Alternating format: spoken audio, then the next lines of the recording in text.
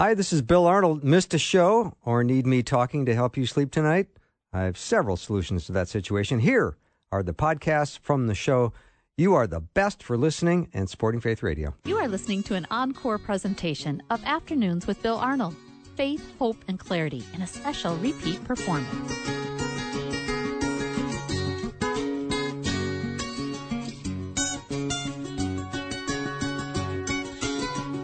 And a warm welcome to the afternoon show. I'm Bill Arnold, and I am looking forward to spending time with my friend, Dr. Mark Muska. If you know anything about this show, he has been a longtime regular guest and friend. I love having him on. He retired just last spring after 30-some years of teaching here at the University of Northwestern, and I miss him because he lives somewhere in South Dakota, according to the last report I got. But he's with us today. Mark, welcome.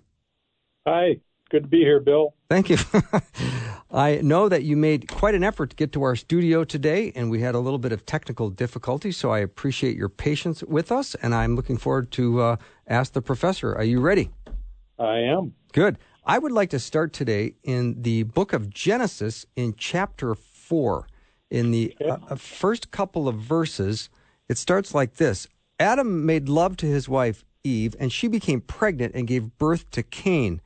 She said, with the help of the Lord, I have brought forth a man. Mm-hmm. When it said, she said, who is she talking to?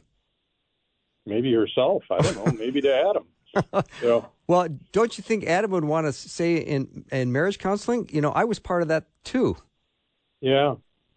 So I don't know that that's an issue. I mean, you can ask all kinds of fun questions with that. How did she know what to do with the thing once she gave birth to it? You know, this is kind of an unprecedented thing. It really is.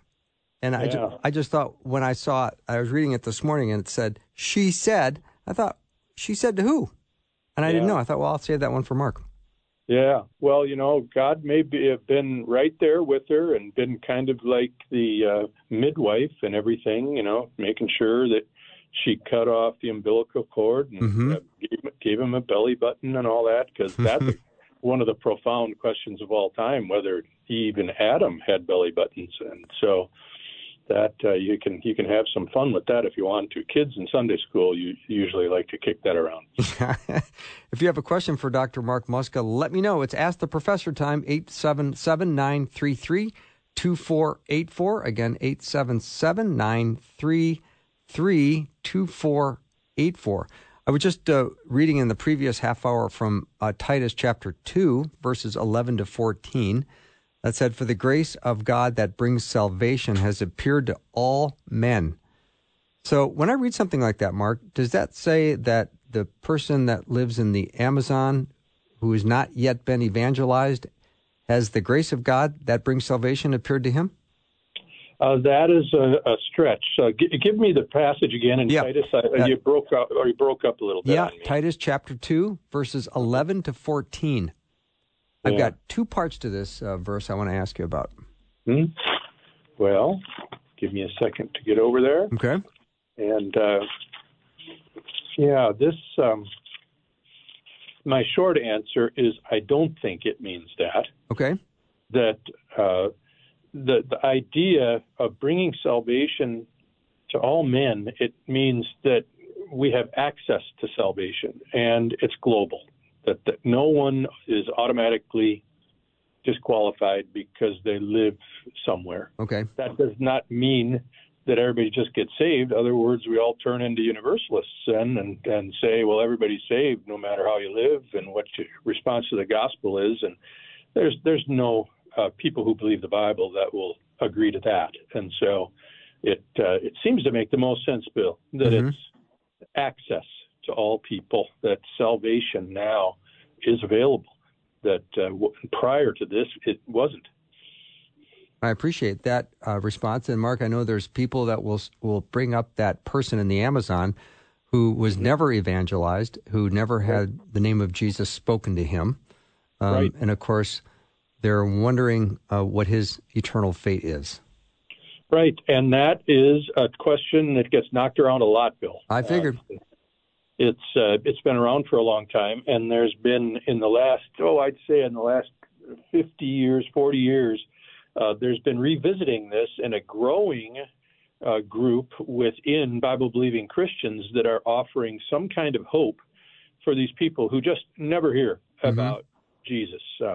This happened to me when I was in the Far East in Tibet and in the capital city of Lhasa.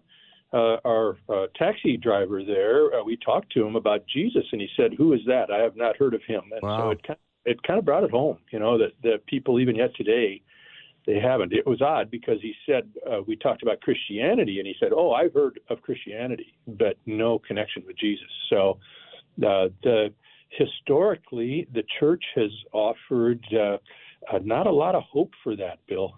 And it's not so much that God is unfair or that things are unfair for people.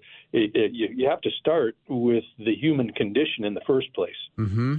And this is in one of the truly difficult passages that people frown at when they read it and they want to skip it and go to something else, is right at the beginning of the book of Romans, when Paul is going to go through and give us the gospel message in detail. There's 11 chapters of this that he is expounding. And he starts by talking about human sinfulness. And in chapters 1 through 3 in particular, he makes a case to say everyone is under the curse of sin, and we have brought it on ourselves. We are by nature rebellious. He talks about Jews who have the law and says they've got the law, but they don't keep it. And he talks about then the really tough one is, what about the person who's never heard the law or had never heard the Bible, never heard the gospel? And he says they too are under God's condemnation. You want me to really get in deep water here? Thanks a lot, pal. Yeah, I'll read this passage for you, and it's a tough one, I have to admit. In Romans 1:18, after Paul has just introduced here the gospel, it's the righteousness of God revealed from faith to faith, but the righteous man shall live by faith. And then in verse 18, listen to what he lays on these readers. He says, "For the wrath of God is revealed from heaven against all ungodliness and unrighteousness of people who suppress the truth in unrighteousness." And look where he goes with this. "Because that which is known about God is evident within them, for God made it evident to them. For since the creation of the world, his invisible attributes, his eternal power and divine nature have been clearly seen, being understood through what has been made, so that they, these humans, are without excuse. For even though they knew God," it doesn't say that they didn't know God, it says that they did know God from what had been made. "Even though they knew God, they did not honor him as God or give thanks, but they became futile in their speculations, and their foolish heart was darkened. Professing to be wise, they became fools and exchanged the glory of the incorruptible God for images in the form of corruptible man and of birds and four-footed animals and crawling creatures." So this is probably the starting point passage that people work off of, Bill, to talk about how we as human beings are naturally rebellious against the true and living God that we see and his attributes that we see in what has been made all around us. That is who and what we are by nature. So when we start there, Paul's saying, okay, maybe this person never has seen a Bible or heard the name Jesus before, but there is a hostility toward the true and living God that comes from this defiance of who he is in nature, the rejecting of that. And notice, it doesn't say that people become atheists. It says they exchange that truth for idolatry. They worship humans and animals, four-footed creatures, and so forth. And so that is the state of humanity from the start. So really the question is, why does God even save any of us from that and from that rebellion? Paul brings his section to a close in chapter 3 of Romans, where he wraps this up, and he says in Romans 3:19, "Now we know that whatever the law says, it speaks to those who are under the law, so that every mouth may be closed and all the world may become accountable to God. It's like people come to God and say, but I did this for this person, or but I gave this money for that and this. And it's like God is saying to him, shut up. Just shut up. Every mouth is closed. Yeah. We cannot justify ourselves, even though we may do some things that are charitable and altruistic and this kind of a thing. We have this basic hostility, rebellion, negativity toward God, and we're in the deep weeds because of that. And God has to do something for us because we can't do anything about it. And that's what he picks up at the end of chapter 3 through the next couple chapters in Romans. He lays out justification by God, by faith, through grace, not through anything we do. So it's a powerful thing. But I will agree, this is very difficult to make sense out of. Our fairness button is beeping inside of our head to say, just doesn't sound right that some of these people never seem to even have a chance to hear the gospel. But then, Bill, we can say, but that's what motivates missionaries to get off their dogs and get out there and get the word out. So these people hear it because then they may be saved. I have to back off and say I'm not omniscient, only God is. Mm-hmm. He may have some plan and purpose to reach those who never hear the name Jesus or the Bible or the gospel, but he's not talking. And so I can hope against hope that maybe that's the case, but if I'm going from what the scriptures say, it just doesn't seem to open that door. And so I just can't ignore the biblical message here. Is that making any sense? It makes a ton of sense. And okay. I love it as a retired theology professor. You can now say shut up on Christian radio. Yeah. Yeah, because I don't get to say shut up, but you can. Well, usually I say that to myself when I talk too much. Oh, good.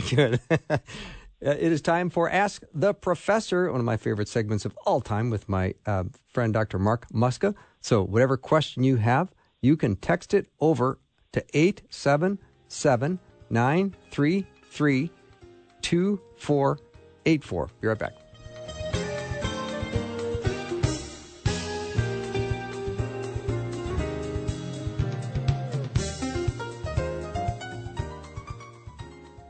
Hey, it's the end of the year, and you are absolutely amazing in your generosity. Thank you so much. If you've not made a gift to Faith Radio, we would love it. You can do that at myfaithradio.com. Thank you so much. You are listening to an encore presentation of Afternoons with Bill Arnold, Faith, Hope, and Clarity in a special repeat performance. I'm so glad to be with Dr. Mark Muska this afternoon. If you have a question for Ask the Professor, now's the time. 877-933-2484. Here's a question, Mark, in 1 Peter 4. It talks about Jesus dying and then going and talking to those already dead. Who is he referring to? Oh, yeah. That is a beauty. That, it results in a whole lot of head scratching.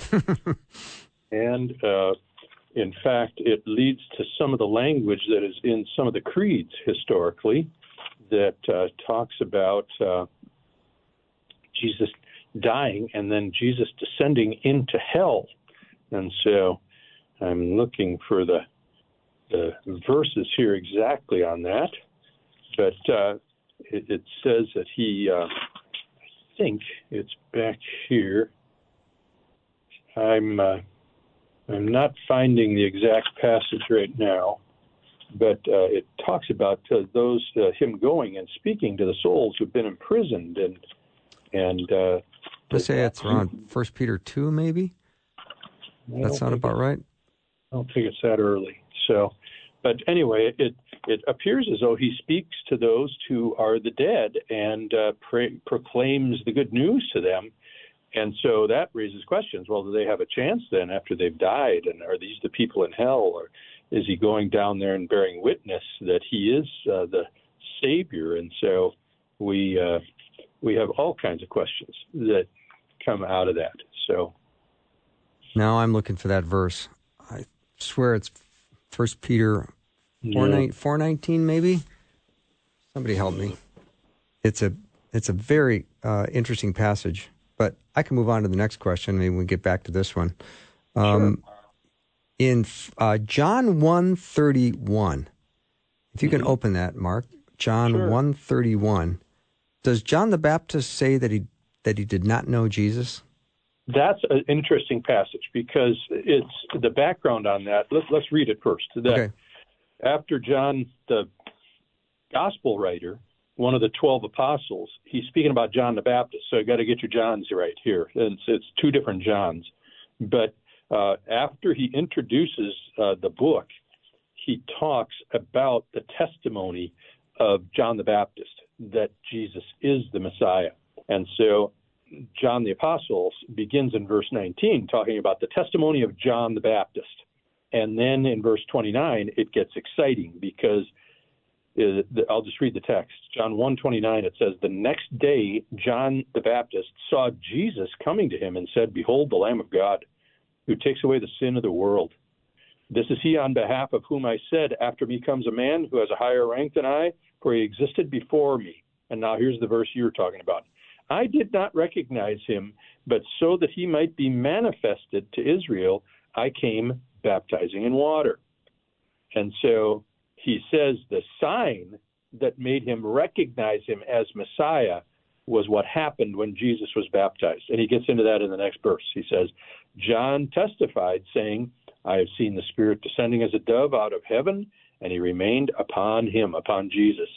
"I did not recognize him, but he who sent me," God the Father, "to baptize in water said to me, 'He upon whom you see the Spirit descending and remaining upon him, this is the one who baptizes in the Holy Spirit.'" And then John says, "I myself have seen and have testified, this is the Son of God."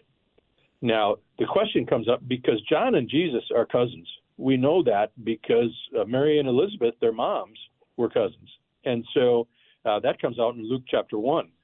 And so how did he not know him? Doesn't he get around Yeah. his cousins? Well, first of all, John, remember, spent a good deal of time out in the wilderness, so he may not have been available a whole lot.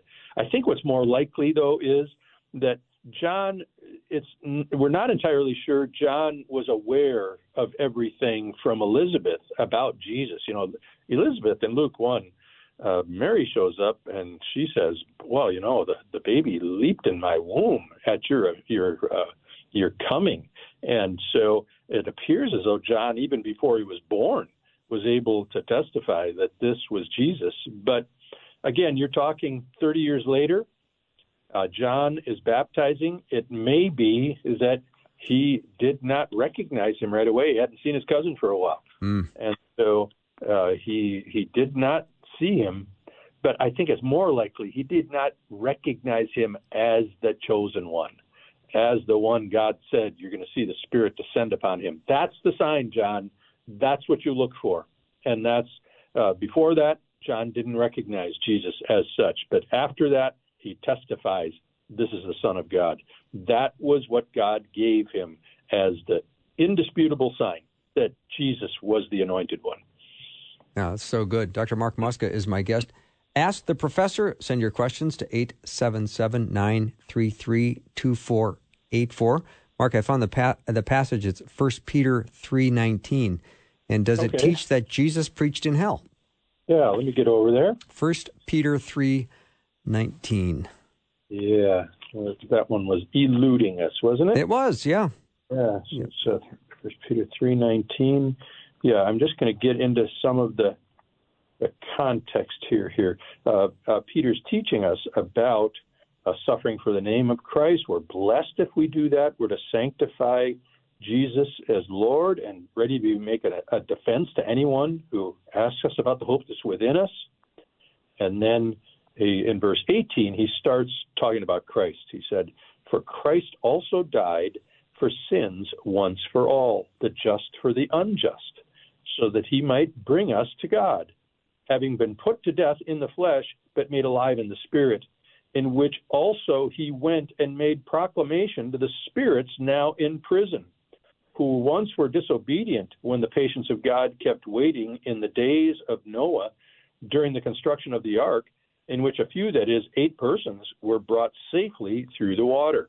And then he goes on to talk about baptism and the removal of dirt from the flesh and the removal of sin, and that he goes on from there. But I don't know about you, Bill. Sometimes I read something like that, and I wish I would have been there while Peter was writing this and been able to say, whoa. Wait a minute, Peter.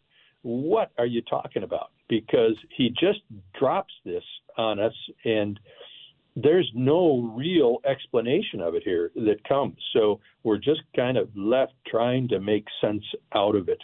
It appears as though these disobedient souls, clearly during the days of Noah, that remember how terrible that was described in Genesis 6, where Moses says that the only thoughts of their hearts were only evil continually.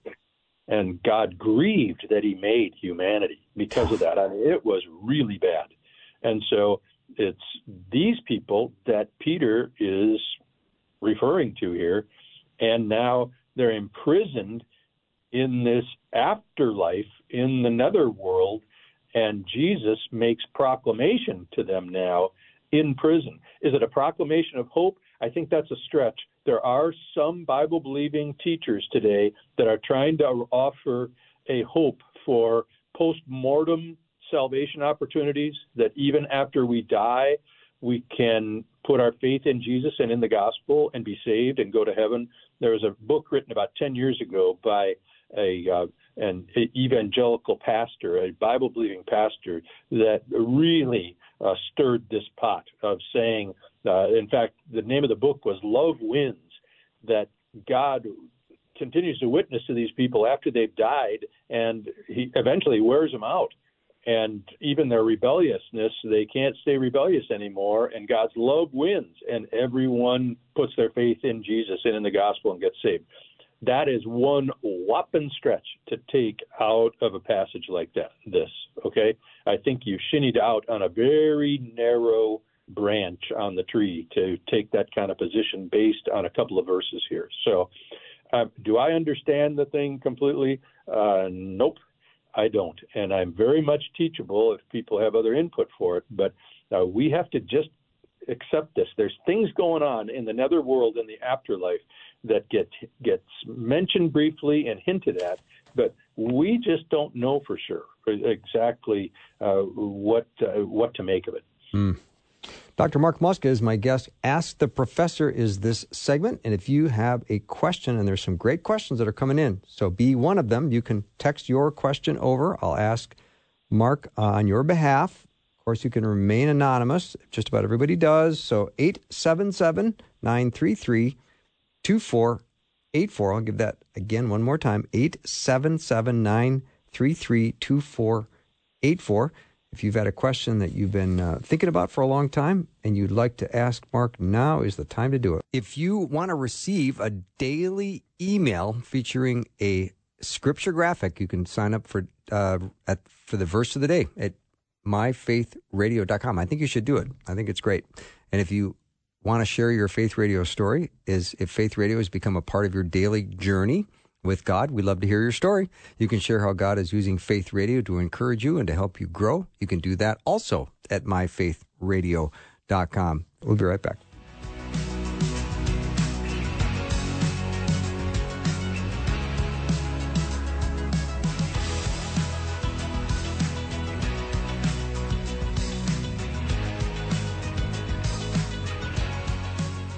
Hi, I'm Bill Arnold. Join us for our Reading the Bible Together Advent Study. Sign up at myfaithradio.com. You are listening to an encore presentation of Afternoons with Bill Arnold. Faith, hope, and clarity in a special repeat performance. Drive time, let's get it started. Jump in your car. What's for dinner? It's the afternoon show with Bill Arnold.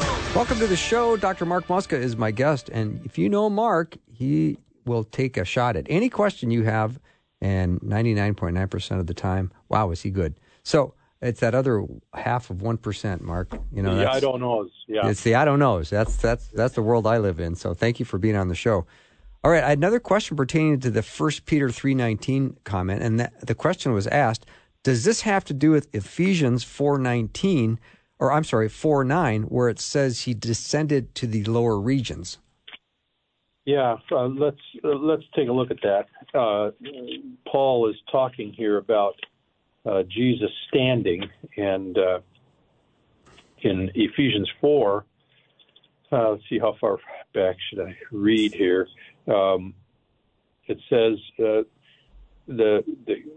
I guess we can start in verse 7. It says, "To each one of us grace was given according to the measure of Christ's gift. Therefore it says, when he, Christ, ascended on high, he led captive a host of captives, and he gave gifts to men." So when he ascended, he brought salvation, I think is the way to understand that. And now, verse 9, Paul seems to be explaining himself a little bit. He says, now this expression, he ascended, what does it mean except that he also had descended into the lower parts of the earth?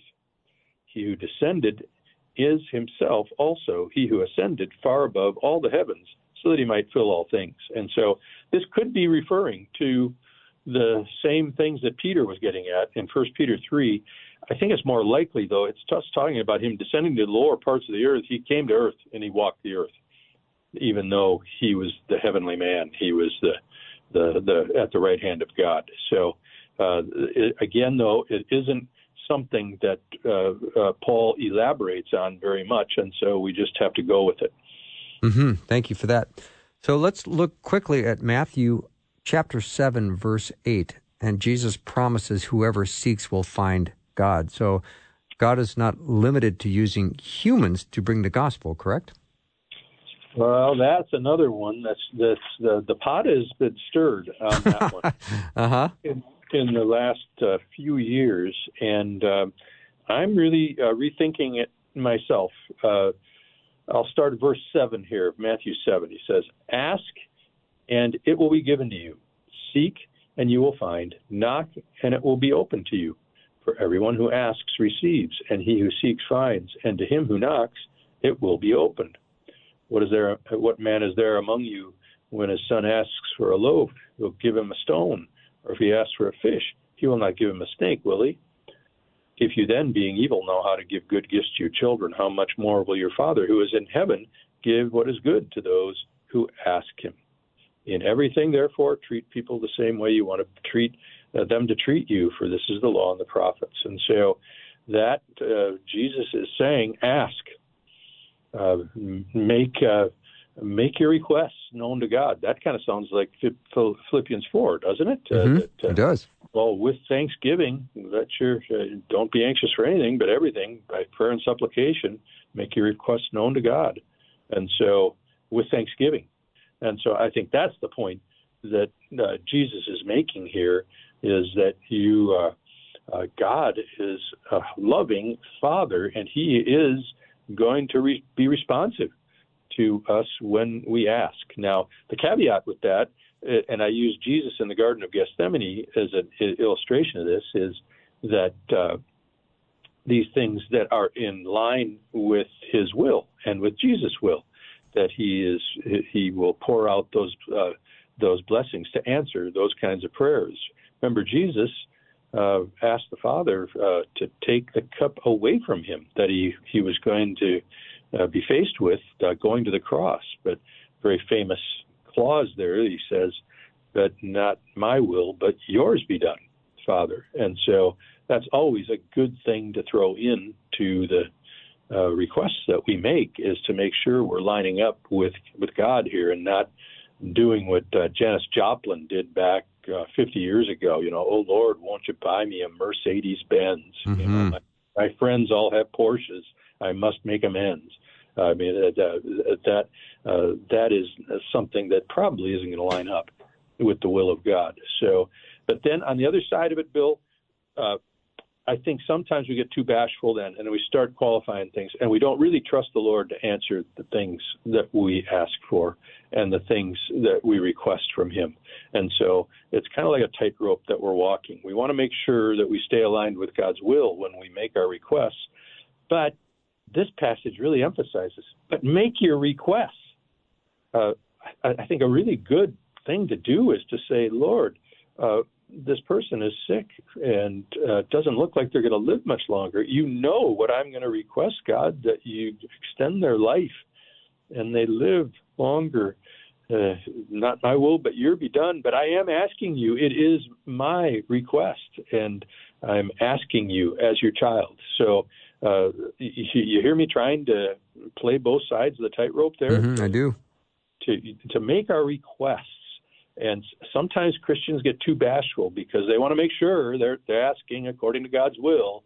And so their request is, well, Lord, this person needs to be healed, but, sort of, I don't really know if you're going to do anything like that and we start backing away and that seems to be against the spirit of what Jesus is saying here in Matthew 7. Mm-hmm. Dr. Mark Muska is my guest. Ask the Professor, 877-933-2484. Here's another question, Mark. Where in the Scripture can I find salvation of children or babies if they pass early? What happens? I've heard of the age of accountability, but can't find that text to back it up. Yeah, this is a difficult one. It really is not addressed in any direct kind of a way in the Scriptures. This especially becomes a question, Bill, with the traditions that baptize babies. Now, not everyone who baptizes babies and young children believe that they're saved at that point. There's a tradition in many Reformed traditions that they see this as dedicating the child to be part of the community of the church, but not saved until they put their faith in the gospel themselves. Mm-hmm. But there are traditions that believe that when that baby is baptized, they are saved at that point. And if they die, they will go to be with God. I can understand it. It's a very sentimental thing. What kind of hope do you have if a child tragically dies early? That it brings consolation to many people. We don't identify with this too well in the 21st century in the United States because the mortality rate has gone down so much with infants and that dying at childbirth or early in age. But you can go century after century where, wow, a family would have 8 children and 3 of them would have reached their teens. There was a lot of early deaths. And so you can see that this would be something that would console, to be able to give them reassurance of that.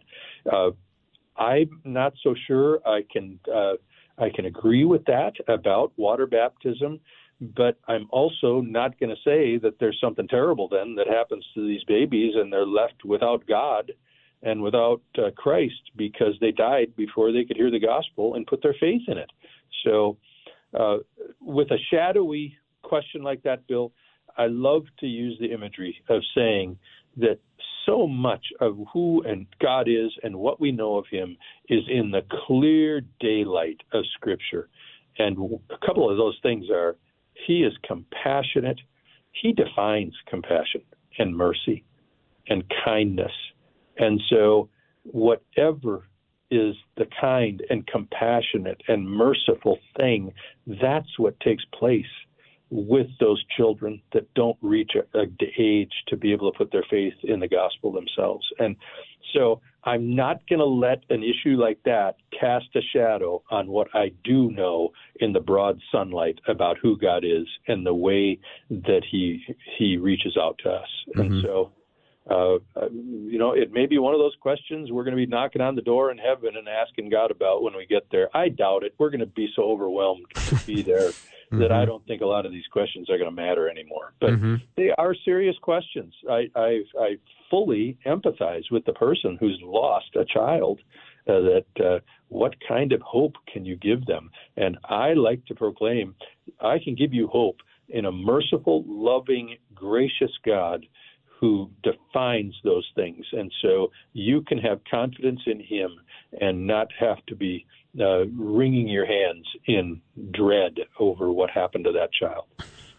So good. Dr. Mark Muska is my guest.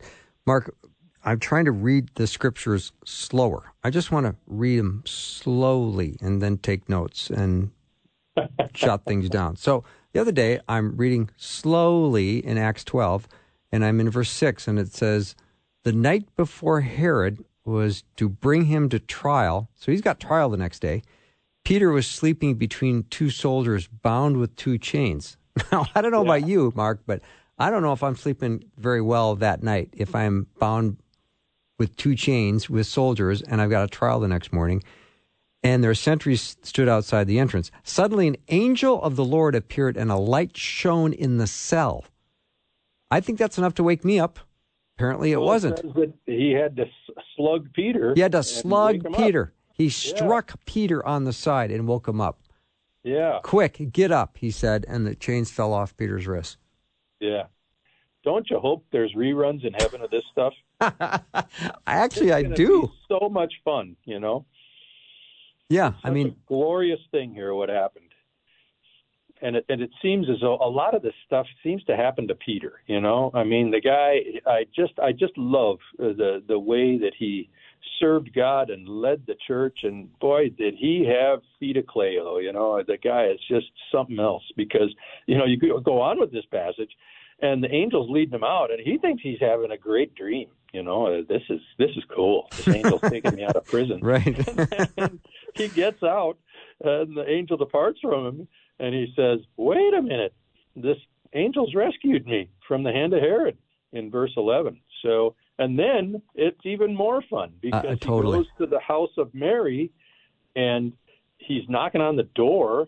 And a servant girl named Rhoda came to answer. Verse 13, she recognized Peter's voice. Because of her joy, she didn't open the door, but ran in and announced Peter was standing at the front of the gate.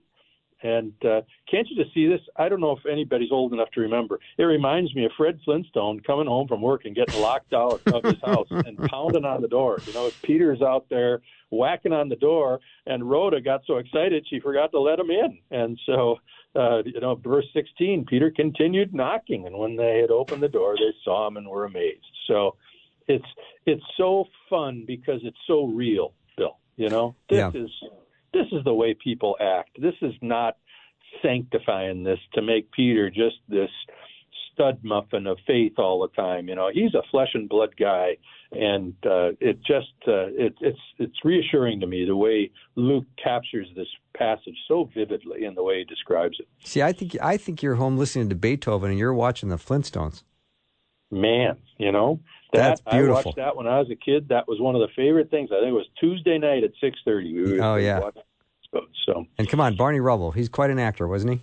I know it. It was great stuff in those days. Yeah. Very entertaining. Yeah. So here's another comment, Mark, about babies. David said he would go to where his son went, referring to the baby he had with Bathsheba.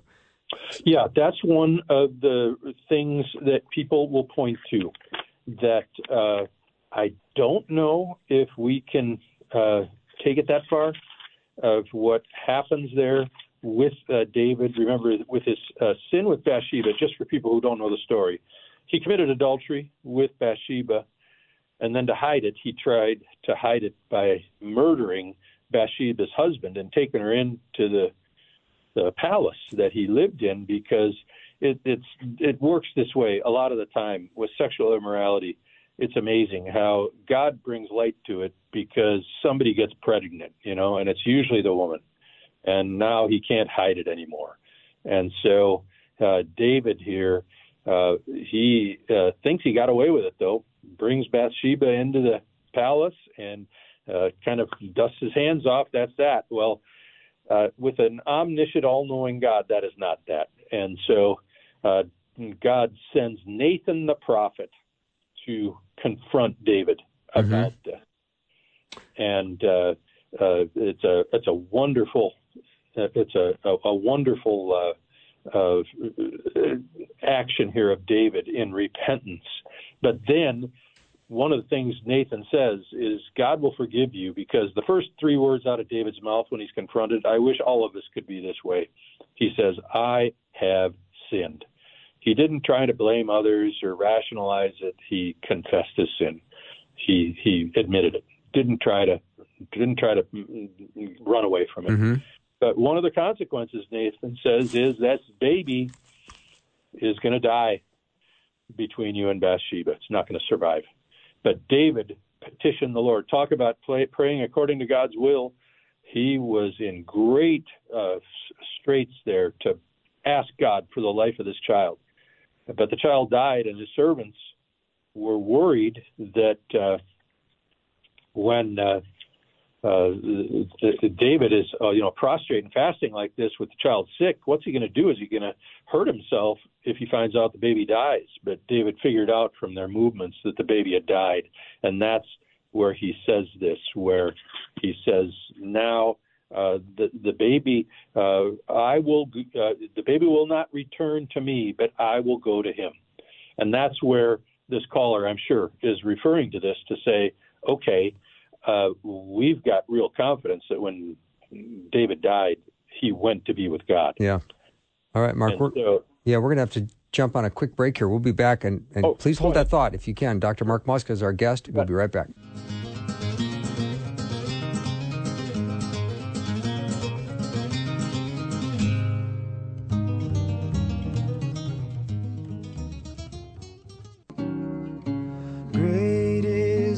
You are listening to an encore presentation of Afternoons with Bill Arnold. Faith, hope, and clarity in a special repeat performance. Morning by morning, new mercies I see. All I have needed, thy hand hath provided.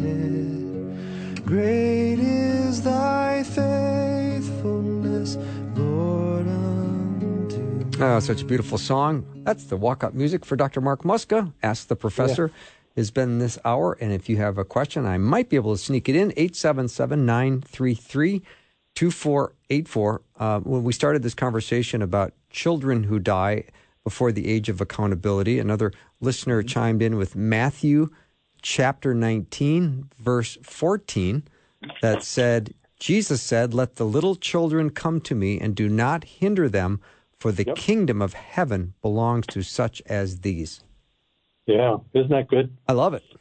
And so, there's verses like that and this illustration with David that gives us hope that there's more to this than we think. And so, and even this thing about baptizing babies, there's a scripture that seems to indicate when a family became believers in the gospel, that the whole household was baptized. I'm thinking of Acts 16 with the jailer that had Paul and Silas in jail at Philippi, and Paul led him to faith, and I'm looking at Acts 16:34 here. It says, "And he brought them," the jailer brought Paul and Silas into his house and set food before them and rejoiced greatly, having believed in God with his whole household. And so the inference is made, well, in a household like that, you'd expect to have parents and children and maybe babies. And so it seems as though that's a possibility then, that these babies were brought to faith early. A verse earlier, it says he took them that very hour of the night and washed their wounds, and immediately he was baptized, he and all his household. So it's possible. But the key word there is maybe or possible. We just don't have it nailed down. So I am one to offer great hope. If a child dies because of who God is and my understanding of him that he's made known to us in the Bible, I've got great hope for those children. As do I, and I appreciate you saying that, and I know that that's probably a question everyone has asked. Well, when it hits home, when you have right. child die like that, that's just torture for the parents, and so there is a place for consolation in that. We don't have to just give up hope. Yeah, because when people are inquiring about God, it seems that two questions that often come up are, is God good, and can he be trusted? Yep. And the answer to that is yep. Exactly, but then if there would be a possibility that that child wouldn't be in his presence after death, that would not make him a good God in the eyes of many. Yep.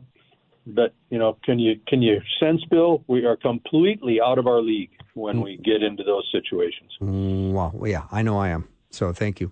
All right, Let's stir up the pot a little bit more. the New Testament states that women are not to be in authority over men. So should women teach a class of mixed genders? Yeah, that one, maybe the main passage for that one comes in First Timothy, chapter 2, where Paul is talking about the church and how it is to conduct itself, and some of that has to do with men and women in the church. And that whole chapter of First Timothy 2, and it continues in chapter 3, is one that a whole lot of discussion is generated because he seems to be singling out certain things for men and certain things for women here in this chapter. And so we look at this and say, okay, he's talking about this.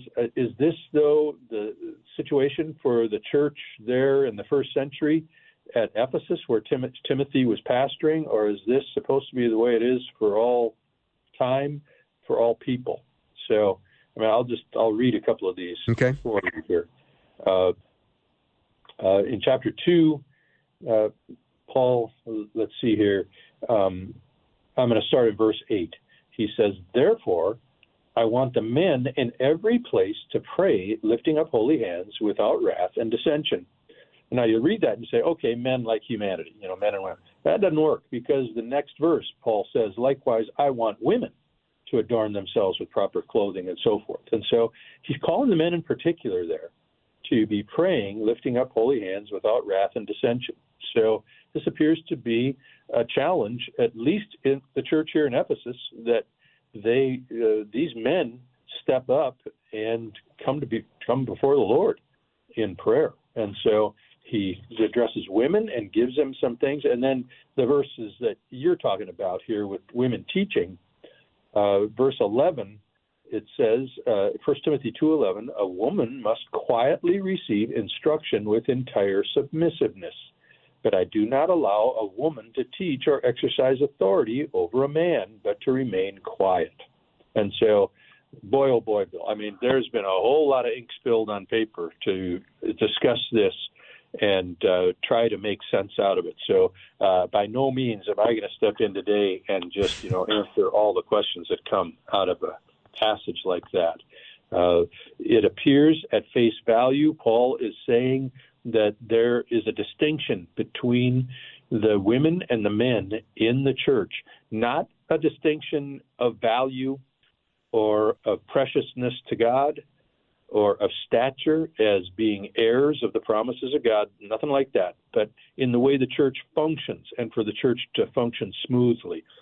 Peter's going to get into the same kind of thing in 1 Peter 3 when he talks about how men and women conduct themselves in the church. But you talk about just a boiling over issue today in 2022. Oh, yeah. Of men and women. I mean, we're having trouble even figuring out what a woman and what a man is today. We've got a Supreme Court justice that couldn't answer the question about what a woman is. And so the confusion and dissension and battling going on makes it especially difficult for the church to navigate through this. Yeah. Well, Mark, you're as sharp as a tack today, and I have to ask, how is retirement going? Well, I'll let you know when I feel like I'm retired. I'm going like crazy all the time. Yeah, I assume you are. We're trying to get settled in Sioux Falls here. A lot of work to do on the house and trying to make friends and find a church and try to act like followers of Christ. And wow. So we're moving through this, and it's been a real challenge, I have to say. But we've enjoyed it, and we've moved near my son and his family with his 3 boys, and that's just been a delight. My wife was with the middle one this afternoon, and I'm waiting to hear the report on that. That usually is just a sweet time. Oh, sweet. With those boys, yeah. Well, thank you so much for spending time with us today, and have a great evening. Yeah, I appreciate that, Bill. You bet. All right. Dr. Mark Muska has been my guest. Ask the Professor. We will take a short break and be back with more in just a minute.